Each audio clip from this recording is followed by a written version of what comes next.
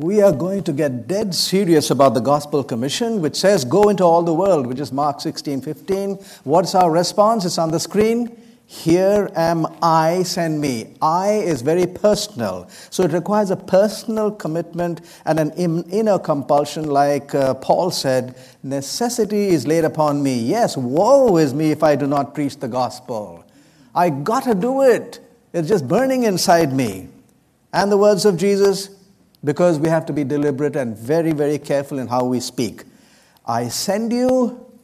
I say, send me, God. How does he send me? I send you as sheep in the midst of wolves. Therefore be wise and harmless. How shall be wise and harmless? This is the way Paul did it. To the Jews, I became as a Jew. To those who are under the law, as under the law. To those who are without the law, as without the law. To the weak, I became as weak. I have become all things to all men, that I might by all means save some. So with this idea that we should understand who we are talking to, we get into the actual commission. And this gospel of the kingdom will be preached, what are the words? In all the world. Go into all the world. But the world is not described in those words. It is described in Revelation. And there are 4 words that describe the world in Revelation. The first one is nation. The next? Tribe, tongue, and people. Let's look at some United Nations statistics on these 4 and see how we are doing as a Seventh-day Adventist church. Here's the first one. Tribe means ethnic groups. We have anywhere from 1,300 to 27,000 of them on earth. And Seventh-day Adventists work in the majority of those. So are we going to the world? Yes, sir. How about tongue or language? The United Nations has listed more than 6,000 languages. The first 500 will cover more than 75% of the world's population. 800 will cover close to 90% of the world's population. Guess how many languages the Seventh-day Adventists work in the world today? 921 languages. Are we going to the world? Yes, sir, we are going to the world. How about countries? Nations. The United Nations lists 194 member countries and 38 non-member countries, making a total of 232. How many do the Seventh-day Adventists work in? A whopping 216. And actually at the last General Conference, we had 227 flags represented. Wow. Only the Roman Catholics work in more. Or actually more than 200. So there are only 2 Christian groups going to the world. The Roman Catholics, the Seventh-day Adventists. Others, hardly there. They go to many places, but nowhere near these 2. But look at the difference between these 2. The membership, the Roman Catholics are 1.2 billion with a B. Seventh-day Adventists, 20 million. How long have they been around? The Roman Catholics, more than 1,500 years. And this bitty little group, just 150 years. So 2% of the membership, 1/10 of the time, equal. So are we going to the world? Yes, sir, we are going. So language and tribe and nation. And what was the 4th one? Anyone remember? People. These are people. So what is people? Here's what I have done. I've made it into a belief system groups. So the people means religions, belief systems. The United Nations has a bunch of them, but they made it into 10. There are thousands, and how do you make thousands into 10? Well, number 8 is all the others. So you can make any number into any other number if you just put all the others. So here are the 10 groups. Christian, in order of decreasing membership. Christian, Muslim, Hindu, Buddhist, Baha'i, Jew, Sikh. Number 8, all the others. Number 9, atheist. 10, non-professor. Don't care for anything. Let's make all the others, instead of just 1, make it 91. So 91 plus 9 is 100. Out of these 100, how many do the Seventh-day Adventists work in? Just 1. The overwhelming majority of those who join the Seventh-day Adventist Church are from the other Christian groups. We just don't know what to do when the people talk about some others. Oh, I can tell you about what it says in Genesis and Exodus and Isaiah and Psalms and, 1 Corinthians. But if he says, I don't care for your Bible, then we don't know what to do. I have stated it in a slightly different way. I have called them stations, a series of intellectual positions. And here they are. Number one is the secular mind. He doesn't care about what is there. He's interested in what he's doing. He doesn't care about God. But he has to decide between whether there is a God or whether there is no God. And finally, say he decides there is a God and becomes a theist. So from station 1, he becomes station 2. Now, as a theist, a person who says there is a God, he must decide now what is the name of this God and the identity of this God. Will he be called Krishna or Allah or Ahura Mazda of the Zoroastrians or Yahweh or Jesus? Which one? And finally, he does choose, for example, that he chooses Jesus and becomes a Christian. So that's station number 3. Station number 4, he has to decide whether to be orthodox or to protest. And he decides to become a Protestant. Then as a Protestant, how many denominations do you think there are? Thousands, right? People have counted. Some of them say about 33,000. So now we've got to decide which one. And in his search, he finally comes to Seventh-day Adventists. So these are the intellectual stations that a person will pass if you start at the secular point. Why have I put this out? For this one reason, among the others. That every one of these stations has a certain way of expressing themselves. In other words, they have their own language, their own jargon, their own way of what is valuable, what is not. Every language on earth has its own value system. What does a language have? A value system. So when you want to go and speak to somebody, please learn that language. Because they have a value system, and in that value system, something are very valuable and something are just taboo. If you don't know those, you'll step on everybody's toes, and that's what we usually do. So we have to learn the language at each of these levels. So now, we said and we acknowledged, according to the UN statistic, that we are not going to 1 and 2. We just don't. You're not bothered. They're not on our radar. What will happen now? With that 5, I drew a picture of a house. 3 parts in the foundation. Number 4 is the walls, and number 5 is the roof. Now, what would happen if we took away the secular and the theist from our message? Look at how the house now looks. How stable is that? And some of them have said, no, doc. By the way, I'm a physician, so they're calling me, no, doc, you knocked off. It doesn't look good. Keep the foundation. Okay, let's keep the foundation. Then you got nothing left. Some of them say, oh, no, keep at least a little bit of the foundation stable and then something of the top. Okay, fine. Let's keep the walls. Then you have no roof. And you get drenched in the rain. Then, no, we need a roof. Okay, take the roof, but you can't even stand in your house.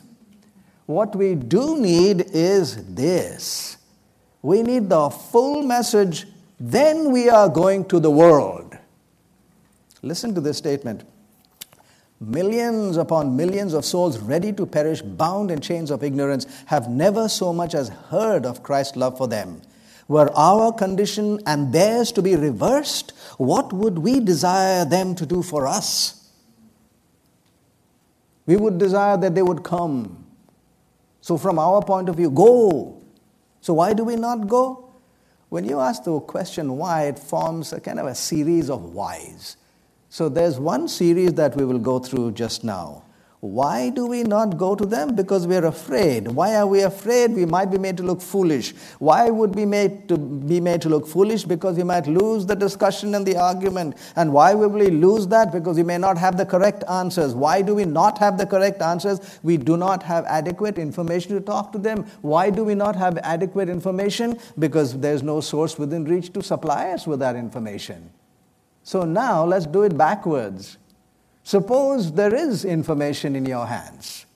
Then we will have adequate information. We will have the correct answers. We will not lose the argument. We will not be made to look foolish. And we will not be afraid to go. So what am I saying? If you are equipped, which right now as a church we are very sadly missing on that point, deficient. But if we are equipped, nobody will be afraid to go to anyone on earth. You can speak to anybody and hold your own. Search Seminars International, which is my ministry, is a ministry that aims to provide reasonable, well-researched, and intellectually credible information in defense of the God of the Bible in the language, in the expressions, in the jargon and value system of those among the thinking and questioning public, not just the Christians, public. That's where we are supposed to go if we are really going to go to the world. Non-Christians number how many on the screen? 5 billion. How many Christians are there on planet Earth? About 2 billion. So we are aiming at the 2 billion, and the 5 billion are simply not on our radar. We should be able to converse with them. How? To the Jew, I became as a Jew. To the weak, I became as a weak. To the person who was under the law, I became as under the law. So how do we apply that now to what we are just saying? To the secular, I will become as a secular thinker. To the non-Christian, I will become as one who understands non-Christian ideas. I will learn to speak in the language and the value system of anyone with whom I want to share the truth about my God. We've got to be humble and teach ourselves. For this is what 1 Peter 3:15 says. Be ready to give a defense, an apologia, a basis to everyone who asks you for the reason of the hope that is in you. We have a hope, we have a reason, but most cannot defend that reason. There was a person who told me that, God saved him. Jesus. He prayed to Jesus and Jesus helped him out. So I went up to him and he was my friend, so I could tell him what I wanted and we could have a chat. I said, Jesus didn't help you. It was Allah who helped you. Jesus is just a prophet. Allah is God. Now what do you say? And he was nonplussed. What do you say? How do you respond to that? And finally he turned to me and said, I get you. I understand what you're trying to say. We have a reason for our hope, but we cannot defend it. Friends, we've got to defend it. Because we will be called upon to do that. Not in our homes and in our churches, but way out there, where they laugh and they think we are all gone, lost our marbles, we lost our mind. That's what they say. You guys are dummies, just blind believers. But that's what we are going to change, and we should change. And the defense, the apology, must include information for the secular mind where only science, reason, and logic are of value and welcomed. But will science, reason, and logic actually work? Look at what Romans 1:20 says.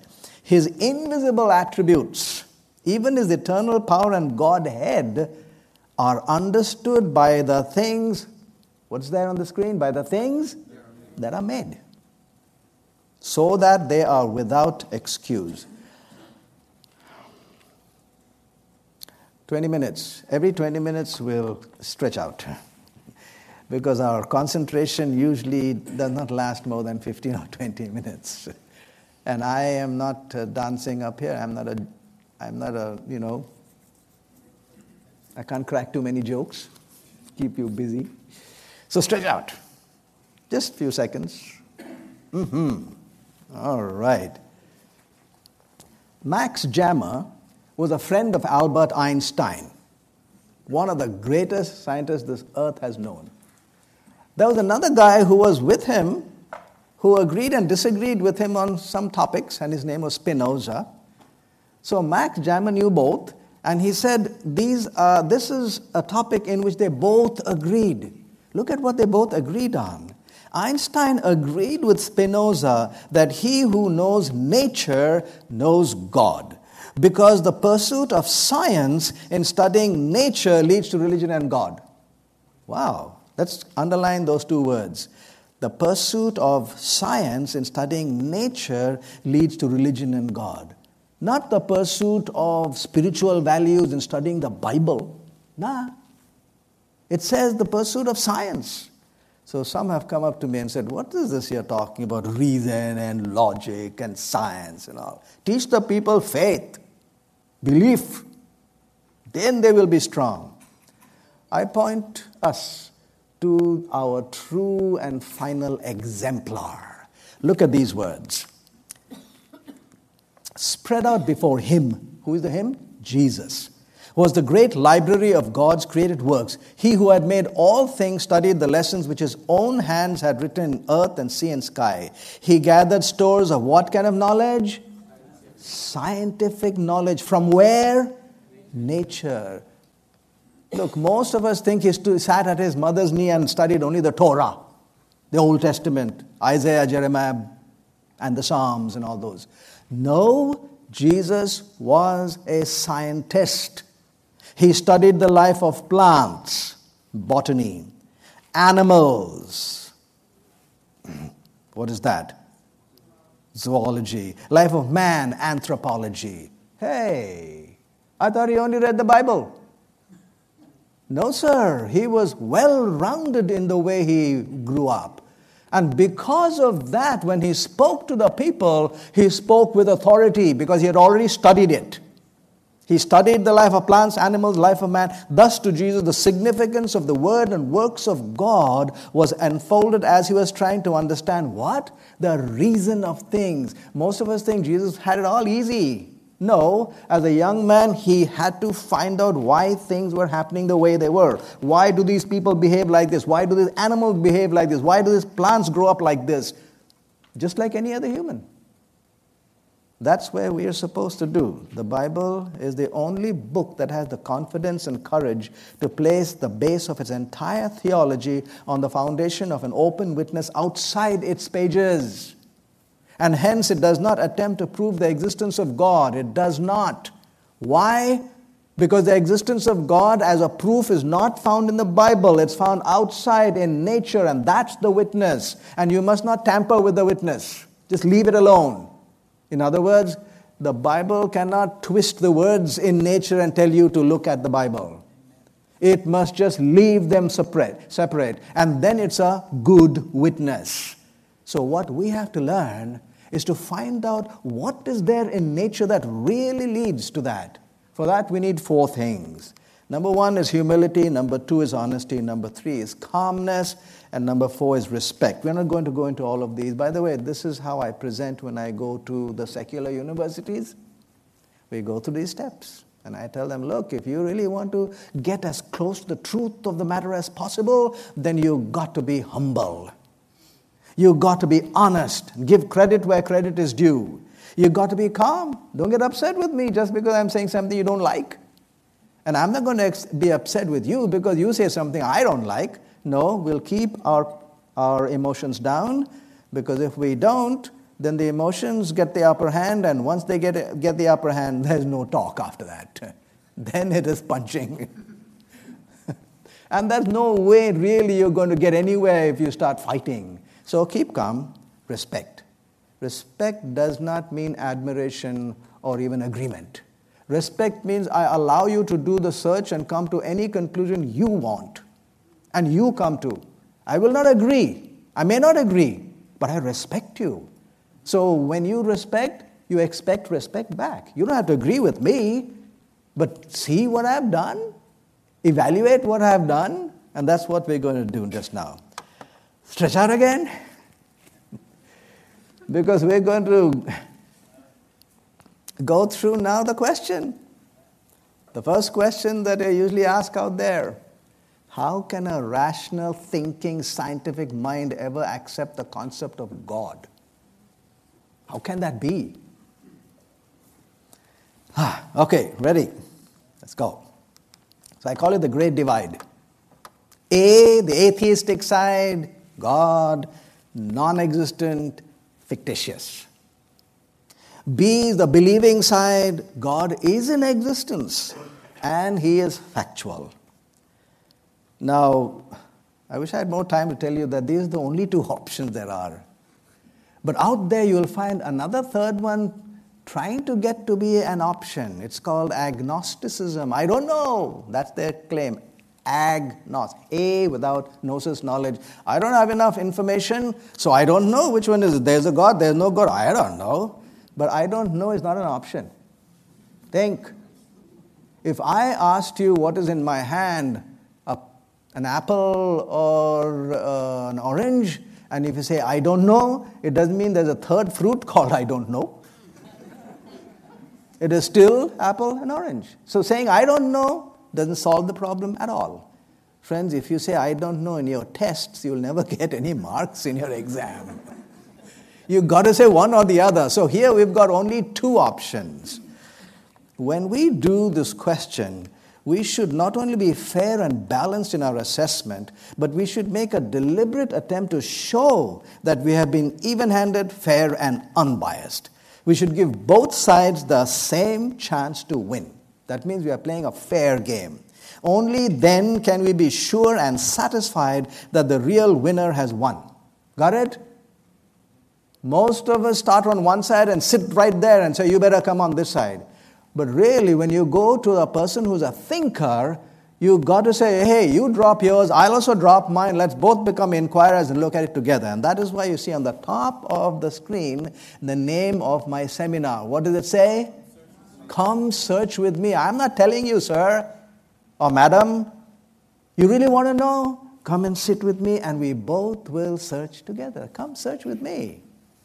If you want to search as an inquirer, then you got to drop your own belief during the search. Because you're asking them to drop it. Only if you drop it will you become an inquirer, and that is the most fundamental position we should ask the others to come to before making any decision. What we do is just grab them and say, come here. No, sir. Ask them to stay right there. Will you become an inquirer with me? That's the first thing. Become an inquirer, and then we both will look for the truth of the matter. Then both of us look at both. That's the pan process. We look at both. There is a God, there is no God. So we look at the pros and cons of this. So there's two columns of arguments. A pros and cons of this as well. So if there are two options vying for supremacy, then you have to have 4 columns of arguments. Pro and con for this and pro and con for that as well. It's called the pan process. What's the meaning of pan? Pan means going across. Pan American Airlines, Pan African Games, you go across. In other words, you don't stay in one place. You look at both. Honestly look at both. Pan also is the process of sifting. They panned for gold in California. What's the process? You knock off the unwanted rock and you keep the nuggets of gold. Sift. Pan also happens to be the first 3 letters of my family name, Pandit. In fact, this is the process that I used when I was actually searching. By the way, I grew up as a Seventh-day Adventist in India. I grew up as a Christian. I will acknowledge that. But when I was asking these questions, I had to put it aside, all my beliefs. And it took me 20 years of search. And that is the basis of what I present when I go out there. It's not just fly by night. It is something that I struggled with. So the pan process requires 4 columns of arguments. Column 1 is arguments for atheism, for the claim that there is no God. Column number 2, arguments against the belief that there is a God. Column 3, arguments for the belief that there is a God. Column number 4 is arguments against the belief that there is no God. So we'll quickly go through some of these and see whether they yield something that we can show that make good sense. By the way, you will never have proof on this earth of anything. All you can have is the weight of evidence, not the proof. And we are told that. Don't look for final proof because our minds are too small to acknowledge all the information there is. Only when you have acknowledged all can you have the absolute truth. No human can reach that position. All we can find is the weight of evidence. Has this God of truth, if He's in existence, shown us the weight of evidence? And that's what we're going to look for. We won't do all 4. We'll do maybe 1, and if there's time, we'll do 2. Column number 1. What's column number 1? Arguments? For saying what? There is no God. What are the arguments for saying there is no God? None. And when I say that, everyone says, none? Yes, none. Why? Number 1, the proof of atheism is actually disproof of theism, which is column 2, not column 1. In column 1, you do not have anything. Why? Because the statement is in the negative. There is no God. God is non-existent. A negative statement is valid only when every possibility has been exhausted. Give you an example. If I sat here and made the pronouncement that there is in this hall nobody by the name of Subodh Pandit, how many names should I know? Every name. To make a negative statement, you should be able to exhaust all the possibilities. Only then is a negative statement valid. Got it? Now that's a negative statement. So now let's apply it. If there is a God, should there be one, he should be somewhere. You can't say he's nowhere. If you say he's nowhere, then he's not in existence. But he's got to be somewhere. Say, do you know every nook and cranny of your town? No. Of your state, of your country, of the globe, earth? Have you been to the moon, 232,000 miles away? No. Have you been to the sun, 93 million miles away, and the sun is only one star in our Milky Way galaxy? How many stars have the astronomers guesstimated for us? 200 billion in our own Milky Way galaxy. How many galaxies have they told there are that might be? Looking out through a Hubble telescope into the farthest reaches of where we can go to in sight. 600 billion they have counted. Galaxies. Have you been to any of those? Then on what basis will you sit up here and say, I checked it all out, he's not anywhere? Furthermore, this God can also possibly move around. So, if he went to the kitchen and I went looking for him to the kitchen, he could have gone to the living room. If I went looking for him in India, he would have gone to Canada. What are we stating then? That to really make a claim, one must have access to all possibilities at all times. All possibilities where? In the universe. At the same time. What is this called? Omniscience and omnipresence, the attributes of God.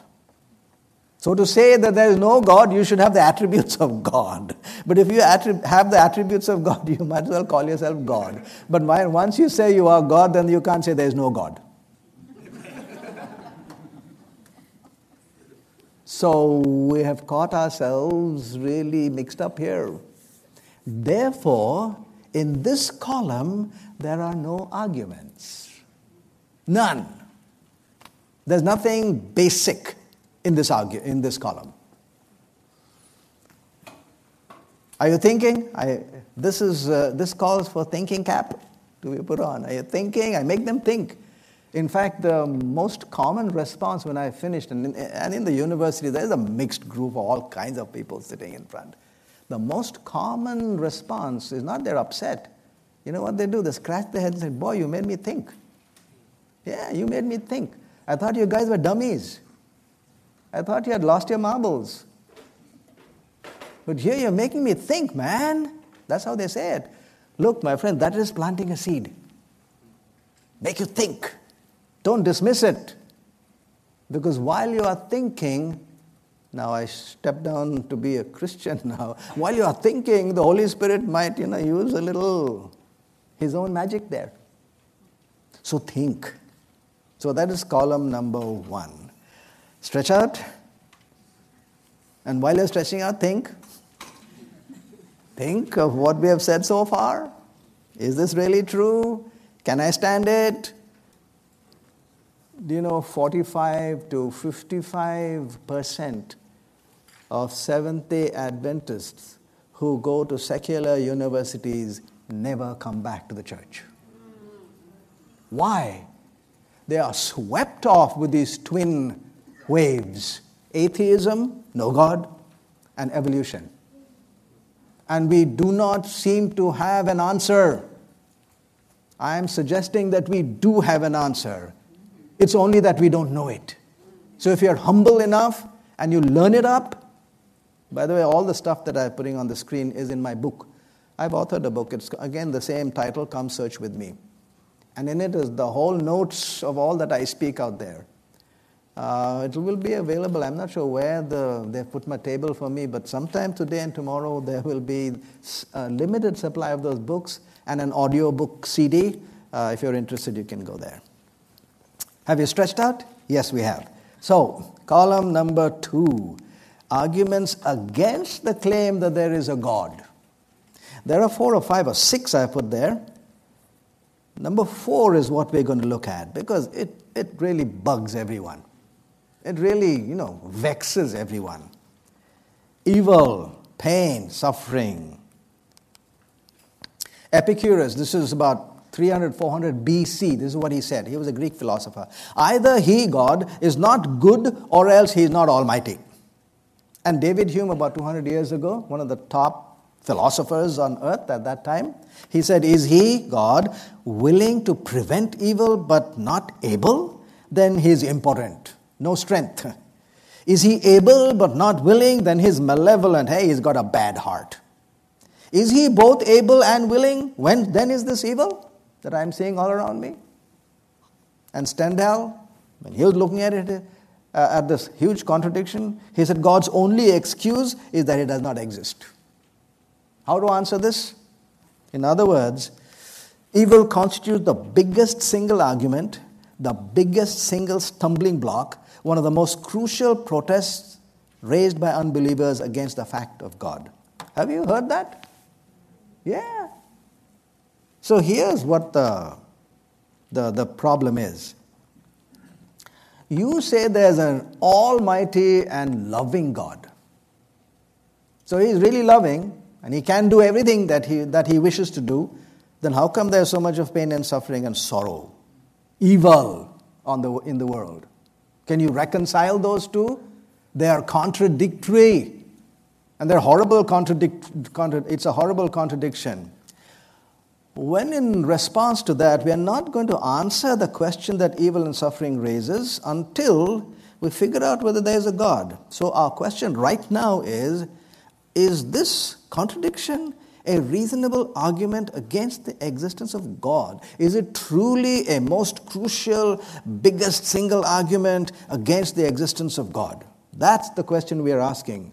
We are not asking, can you reconcile? We're asking, can this contradiction prove that there is no God? Because it's so vexing that people say, hey, I can't reconcile these two. And if I cannot reconcile, the best and most reasonable thing is to knock him off. He's not there. Then I have nothing to explain. So here's how we will go through it, step by step. Number 1, who is upset because of the pain and suffering and evil? Everyone. The believer and the unbeliever. As a believer, I sometimes get upset. God, what is this? How come so much? And if you are a Christian, most of us are, you read the Bible and you find all the greats in the Bible struggling with this. God, what is this? I thought you can do everything. Look at them, Psalms, Jeremiah. God, can I ask you one question? How come the evil ones are flourishing? How come?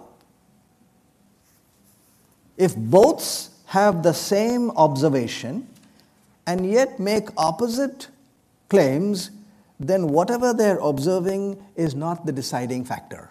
There must be something else. Got it? That's number 1. Both the sides are upset with this, but both of them are making opposite decisions. The believer is saying there's still a God, and you are saying there is no God. So whatever we are looking at is not the deciding factor. So pain and suffering is not the deciding factor. Number 2, the problem is the contradiction in the qualities in this God. He is loving and almighty, and pain and suffering alone. Man, there's a severe contradiction. So it's the contradiction that is the problem. But a contradiction does not allow us to throw him out. A contradiction requires a reason, an explanation. For example, this guy is very nice in the morning, very nasty in the evening. Is he non-existent? No.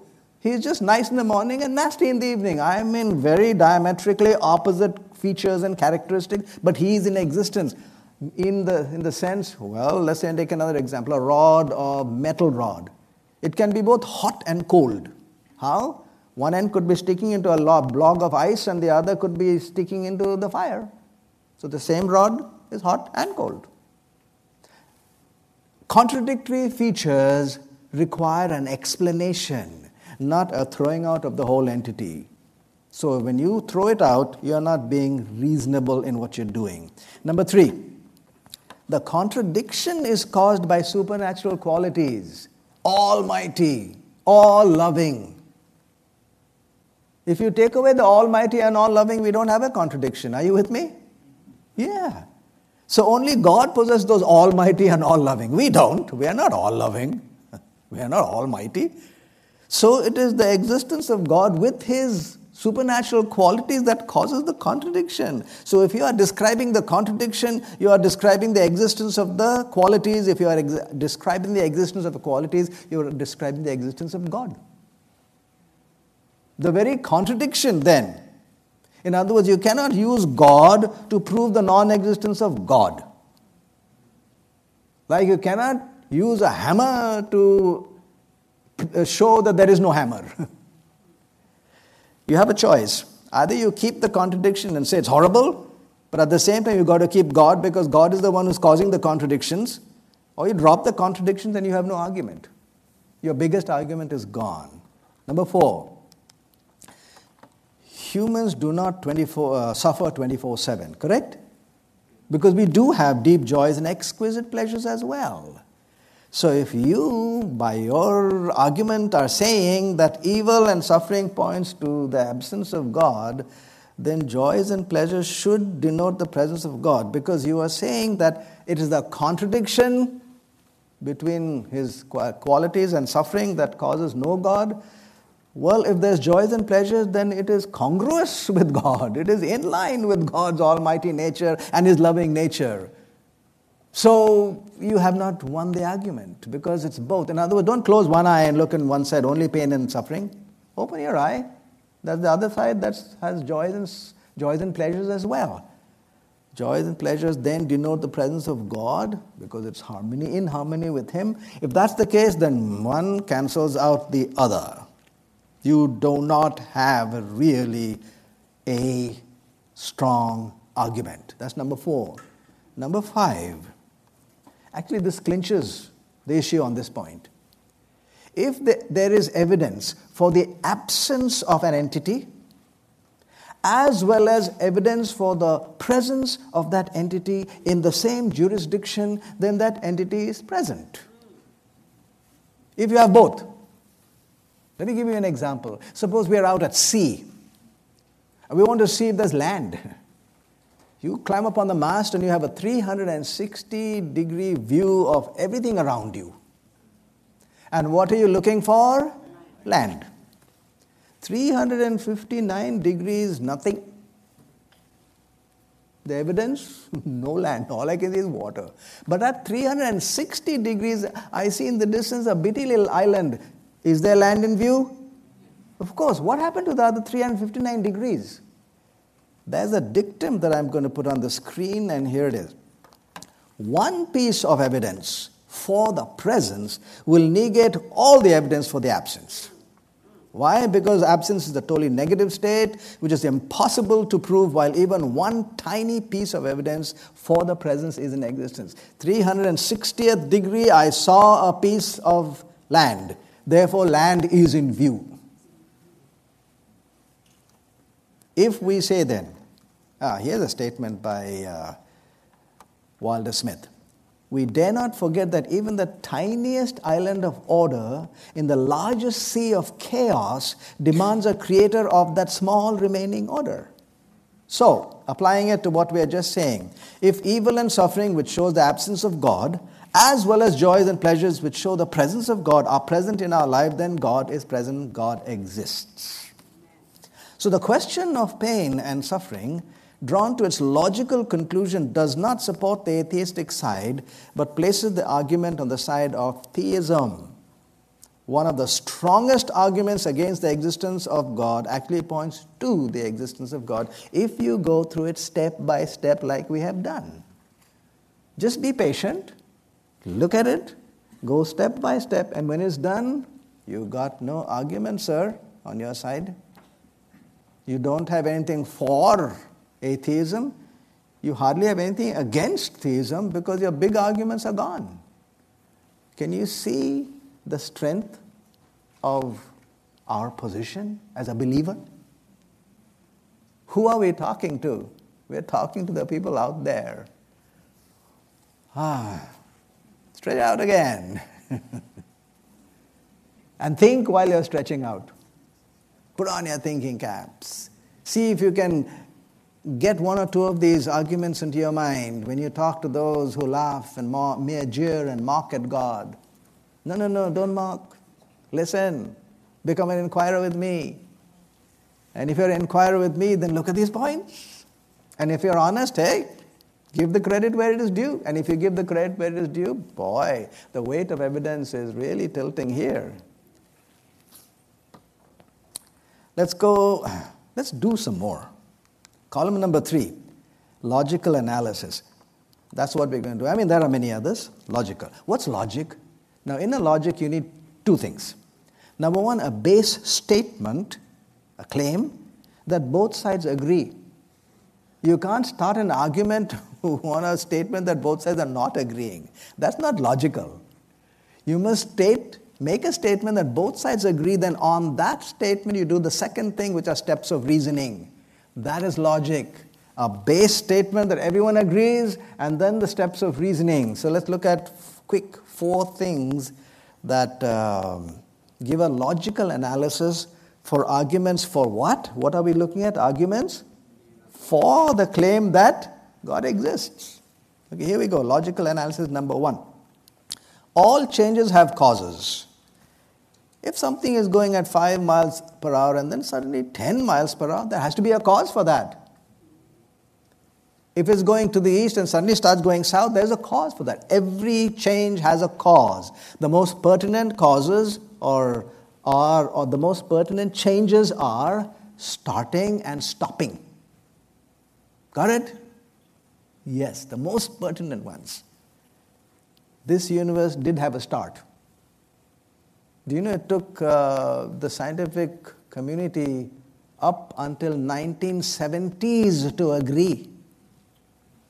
They wouldn't agree before that. No, how do we know the universe had a start? We don't know. Then Einstein came along with his theory of relativity. And with those mathematical calculations, we knew that matter and energy had a starting place. And then Roger Penrose and Stephen Hawking and another person got together and said, let's take the same field equations that apply to time and space. And when they applied it to time and space, lo and behold, time and space also had a beginning at the same time as matter and energy. So finally they agreed in the 1970s, okay, this universe had a starting point. Why did they not want it? Because if there's a beginning, there has to be a beginner. So now we have actually reached the point. The universe had a start, so the universe has to have a cause. It couldn't have happened by itself. That's logical analysis number 1. Number 2, the cosmos, or the universe, consists of what I've just said, matter, energy, time, and space. Now, nobody ever says that this pointer is the cause of the pointer. Nor does anyone say that this little table here is the cause of the table. In other words, no product is made to say that it caused itself. Something else. The manufacturer made this. The pointer didn't make the pointer. And the moment you say that, you recognize that the stuff in the pointer and the stuff in the maker is pretty different. In other words, they are distinct. No product causes itself, so we cannot appeal to matter, energy, time, and space to be the cause of matter, energy, time, and space. It has to be something different and distinct from itself. Logical analysis number 3 is the order principle of science. Which comes first? The cause or the effect? Cause. First cause, then effect. In other words, there's a timed principle when they're in a cause and effect. So there's something that precedes. So if the effect is the universe, then the cause of the universe preceded the universe by the order principle of science. Order principle of science number 2 is magnitude. The cause, in bold on the screen, the cause is invariably greater in magnitude than the effect it produces. Really? Yeah. If you have $100 in your wallet or in your purse and you got it from the bank, then everyone can reasonably deduce the bank has a little bit more than 100 to give you that 100. If you went to the grocery store and brought a bag of groceries home, then the grocery store most probably had a little bit more than your one bag. The source or the cause is always bigger. So it's not very difficult, really, this argument. We don't have to do a detailed and complex experiment to do this. Just look around. And this universe and this world has life, thinking, matter, energy, time, space, laws of nature. So if that's the case, then the cause should possess abundance of life to give everybody their life. He should have more than you got, and more than I got. How many of us are on this earth? The population, anyone? About 7 billion. Hey, he must be having a lot of life to give 7 billion. And not only them, but all the animals and insects and all the plants as well. Ooh, he must be having a lot of life to give. Logical analysis. How about his intellect? This is what Einstein said. His feelings take the form of rapturous amazement at the harmony of natural law, which reveals an intelligence of such superiority that compared with it, all the systematic thinking and acting of human beings is an utterly insignificant reflection. There's another statement in which he said, that mind out there is infinitely superior to ours. This is Einstein. Infinitely superior. That means he's got a reservoir of intellect that is infinite, endless. How about energy? Do you know, well, this mic, bitty little mic here, can you see it? It's black, that big, that's all it is. If we changed this mic completely to energy, do you know the special theory of relativity equation? E is equal to mc squared. M is what? Mass. C is what? The speed of light squared. So usually masses can give a lot of energy. So how much energy will come out of this one bitty little object if it is completely converted to energy? Do you know how much it is? It is equal to the energy in the atomic bomb that was blasted over Hiroshima. This little bit. If you turned it completely to energy. So now suppose turn the whole room into energy. Now what? How about the whole world? How about the sun? How about 200 billion suns in our one Milky Way galaxy? How about 600 billion galaxies? What is the energy? That source should have a reservoir. It is reasonable then to say that that cause could be described as omnipotent, all-powerful. Look at how much energy he has placed in the universe. And what we see as the 600 billion galaxies is only 1/10, only 10%. The rest of it is what they call dark matter and dark energy. Can't even see it. Think, my friends, of the energy. That's why Aristotle, by the way, Aristotle lived in the BCs, but he was the father of modern day logic. And when he started thinking of the cause, this is what he said. He ascribed the following attributes to the being whom he considered the explanation of the world. Two things that I have highlighted, omnipotence and omniscience. So, on logic, that's all he came to. Our conclusion, logical analysis, the universe has a cause, it's distinct from the universe, it preceded the universe, and is possibly omniscient, omnipresent, omnipotent. Think, this conclusion was reached without a single reference to any religious author or writing. Just plain information with logic. Friends, we stand on solid ground. Don't we? Yeah.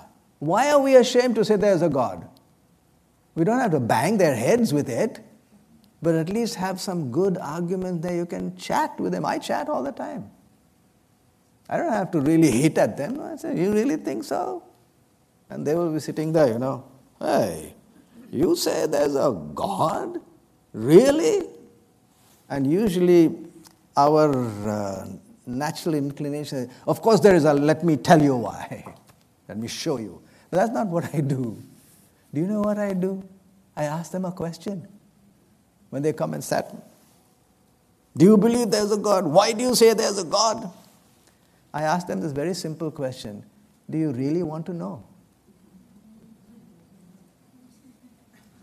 Do you really want to know?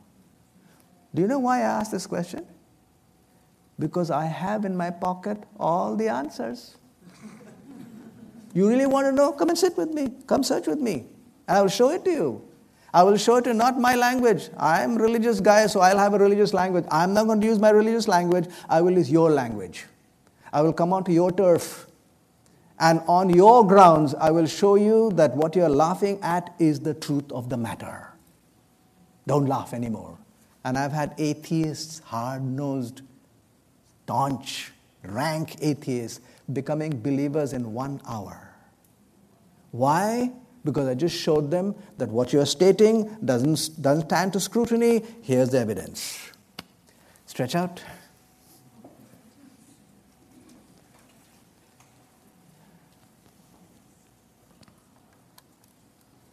Are you thinking? We've done 3 so far. I hope you can pick out at least some for you to use in your missions to the world. We are not going to the world. Didn't I show you that? We are not. We are in one respect, but there's a huge deficiency. And the reason we are not going out there is because we are not equipped to go there. But I'm showing you can be equipped. You can be equipped well. You shall be the head and not the tail. That is the promise. But sometimes we are at the tail because we have not humbled ourselves enough to learn. But once you do that, boy, are you strong. So we've stretched right and taken a deep breath, and let's go to number 4, and then we'll wind up with that. Column number 4 is arguments against saying there is no God. Now we're going to number 3. You see, if there is no God that created this whole universe, then the whole universe came from absolutely nothing. You have got no other choice. Think. Either there's a God or there was absolutely nothing. And do I say that? No, they themselves say that. Here it is. So from nothing our universe begins. So where did the laws of nature come from? They came from nothing, the void out of which the universe arose. The only reasonable belief is that we came from nothing, by nothing, and for nothing. Yes, it's so strong. And when I asked, what's it based on? Nothing. Yeah, think. Is it based on anything? No, it's an opinion.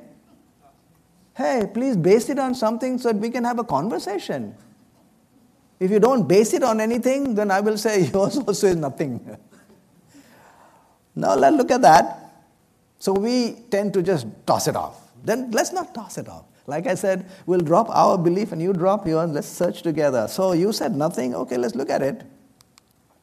Let's build the wall of China. But I'll give you no material, no builder, no time, space, not even you. And then when you're ready to complain, to me, even I'm non-existent.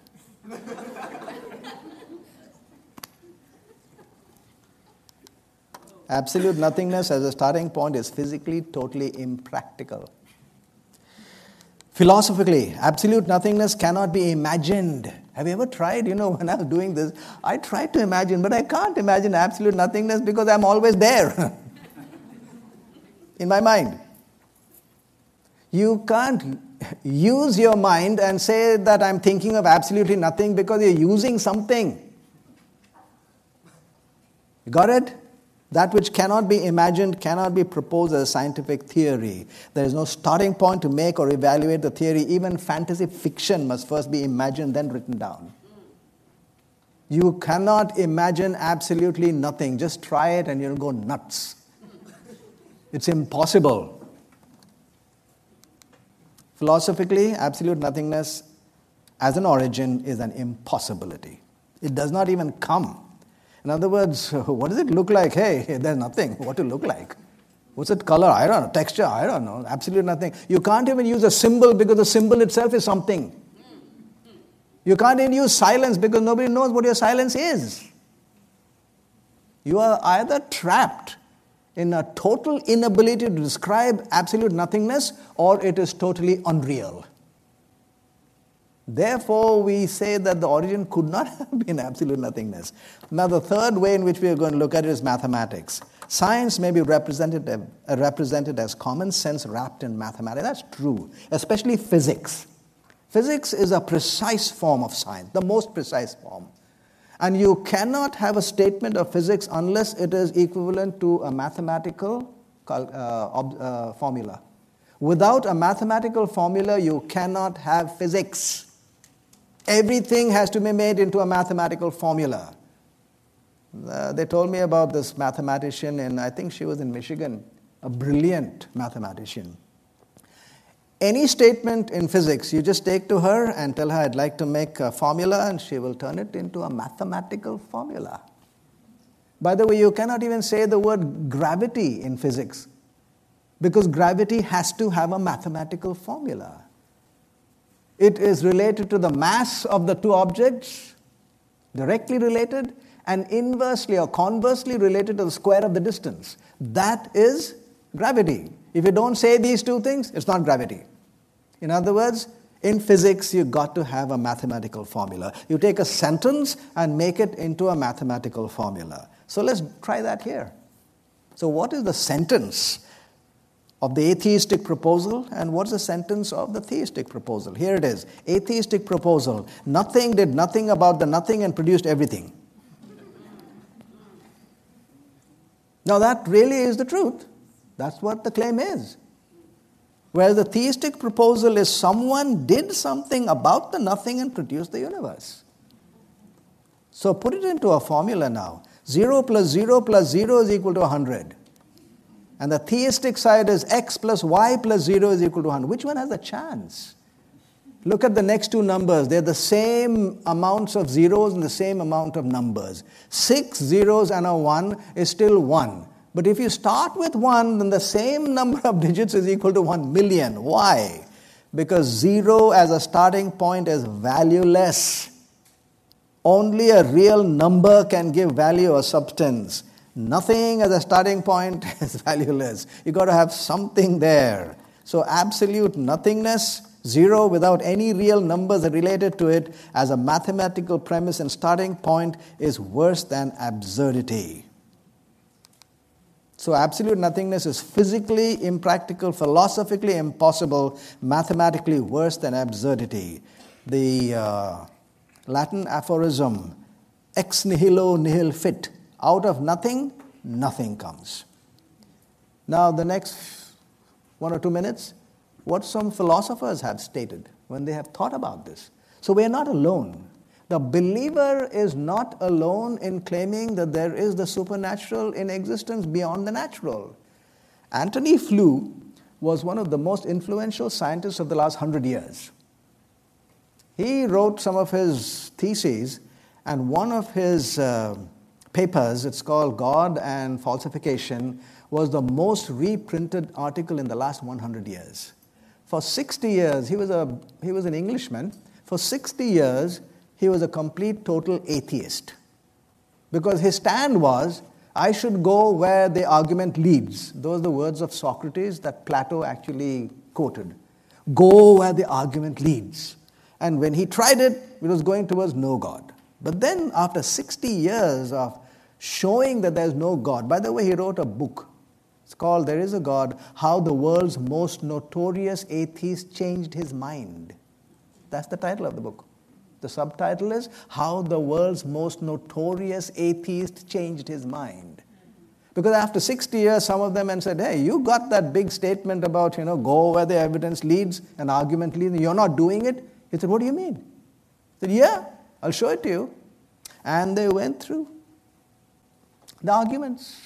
In fact, when I read the book, and when I went through my own arguments, I'm not saying that I'm better than anybody else, but I'm saying the arguments that I have presented are stronger than what he saw. This is what he said. The leaders of science over the last 100 years, along with some of today's most influential scientists, have built a philosophically compelling vision of a rational universe that sprang from a divine mind. The mind of God, a vision of reality that emerges from the conceptual heart of modern science and imposes itself on the rational mind. This is what he did not say. He did not say it comes from the conceptual heart of religious ideas and imposes itself on the blindly believing mind. He said it came out from the conceptual heart of modern science and imposed itself on the rational mind. And we already saw Einstein. Einstein agreed with Spinoza that he who knows nature knows God, because the pursuit of science and studying nature leads to religion and God. And look at the other statement he stated, which is the first one. In view of such harmony in the cosmos, which I, with my limited human mind, am able to recognize, there are yet people who say there is no God. But what makes me angry is that they quote me for the support of such views. Stephen Hawking just passed away this year, arguably the greatest mathematician and theoretical physicist that we had in existence at that time. Look at his words. Even if there is only one possible unified theory is the holy grail of physics. They want to figure out how to put these two, the quantum physics and the regular physics, together, and they are unable to. It is just a set of rules and equations if there is such a theory. What is it that breathes fire or life into the equations and makes a universe for these equations to describe? You still have the question, why does the universe bother to exist? If you like, you can define God to be the answer to that question, because there is no other answer. How about Charles Darwin himself? By the way, many people think of Charles Darwin as some kind of a devil. That's because of his theory of evolution. But he himself was a thoroughgoing church member. Church of England. Do you know where he's buried? In the Westminster Abbey. Next to whom? David Livingstone. Yeah. So don't think that, he wanted to make a scientific theory, but he struggled in his heart. Look at his words. There is grandeur in this view of life, with its several powers having been originally breathed by the Creator into a few forms or into one. Do you know where that is quote from? Origin of Species. The big Bible where they say evolution is everything. But look at those words. And he wrote to a friend, the impossibility of conceiving this immense and wonderful universe as a result of blind chance or necessity. When thus reflecting, I feel compelled to look to a first cause having an intelligent mind, and I deserve to be called a theist, a believer in God. Why? Because when I look at my little plants and animals that I'm working out to find out if there's variations or the theory of evolution, that's one thing. But when I look up to the universe, then I got to look for a first cause. There has to be something. Having an intelligent mind. And I do believe that, therefore I should be called a believer. Let's give him that credit, my friends. Like I said, give credit where credit is due. So here's the conclusion. Based on evidence, reasonable, logical thinking, the existence of the supernatural is valid and makes the better sense. Therefore, the existence of God is a rational, credible claim. So if you were the jury and I was the attorney, I would turn to you and say, ladies and gentlemen of the jury, I have placed before you the evidence. I rest my case. Thank you. We have 5 minutes. We're almost done.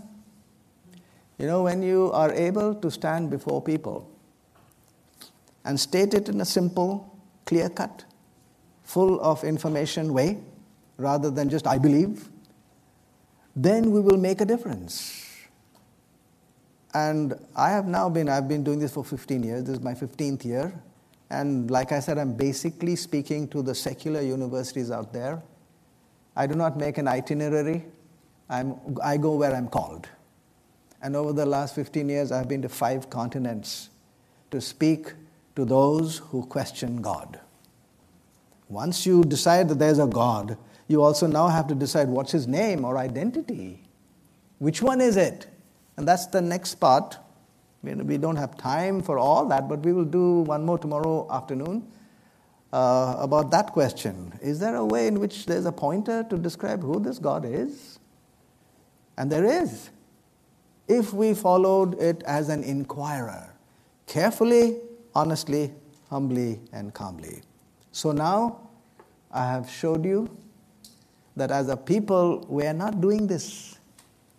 We're very good at what we are doing right now. Yeah, state of the dead and the Sabbath and 3 angels' message and and the sanctuary service, all are good.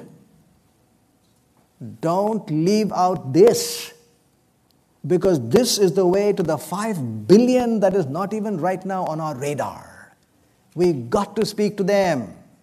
And if you got to speak to them, then speak their language. And if you got to speak their language, then you got to learn it. It doesn't come naturally. Learn it up. Everyone doesn't have to be an apologist like this, but some of you can. But all of us can know in our minds that a true Christian apologist will always hold the top place. So here's the ending. If there's an uninformed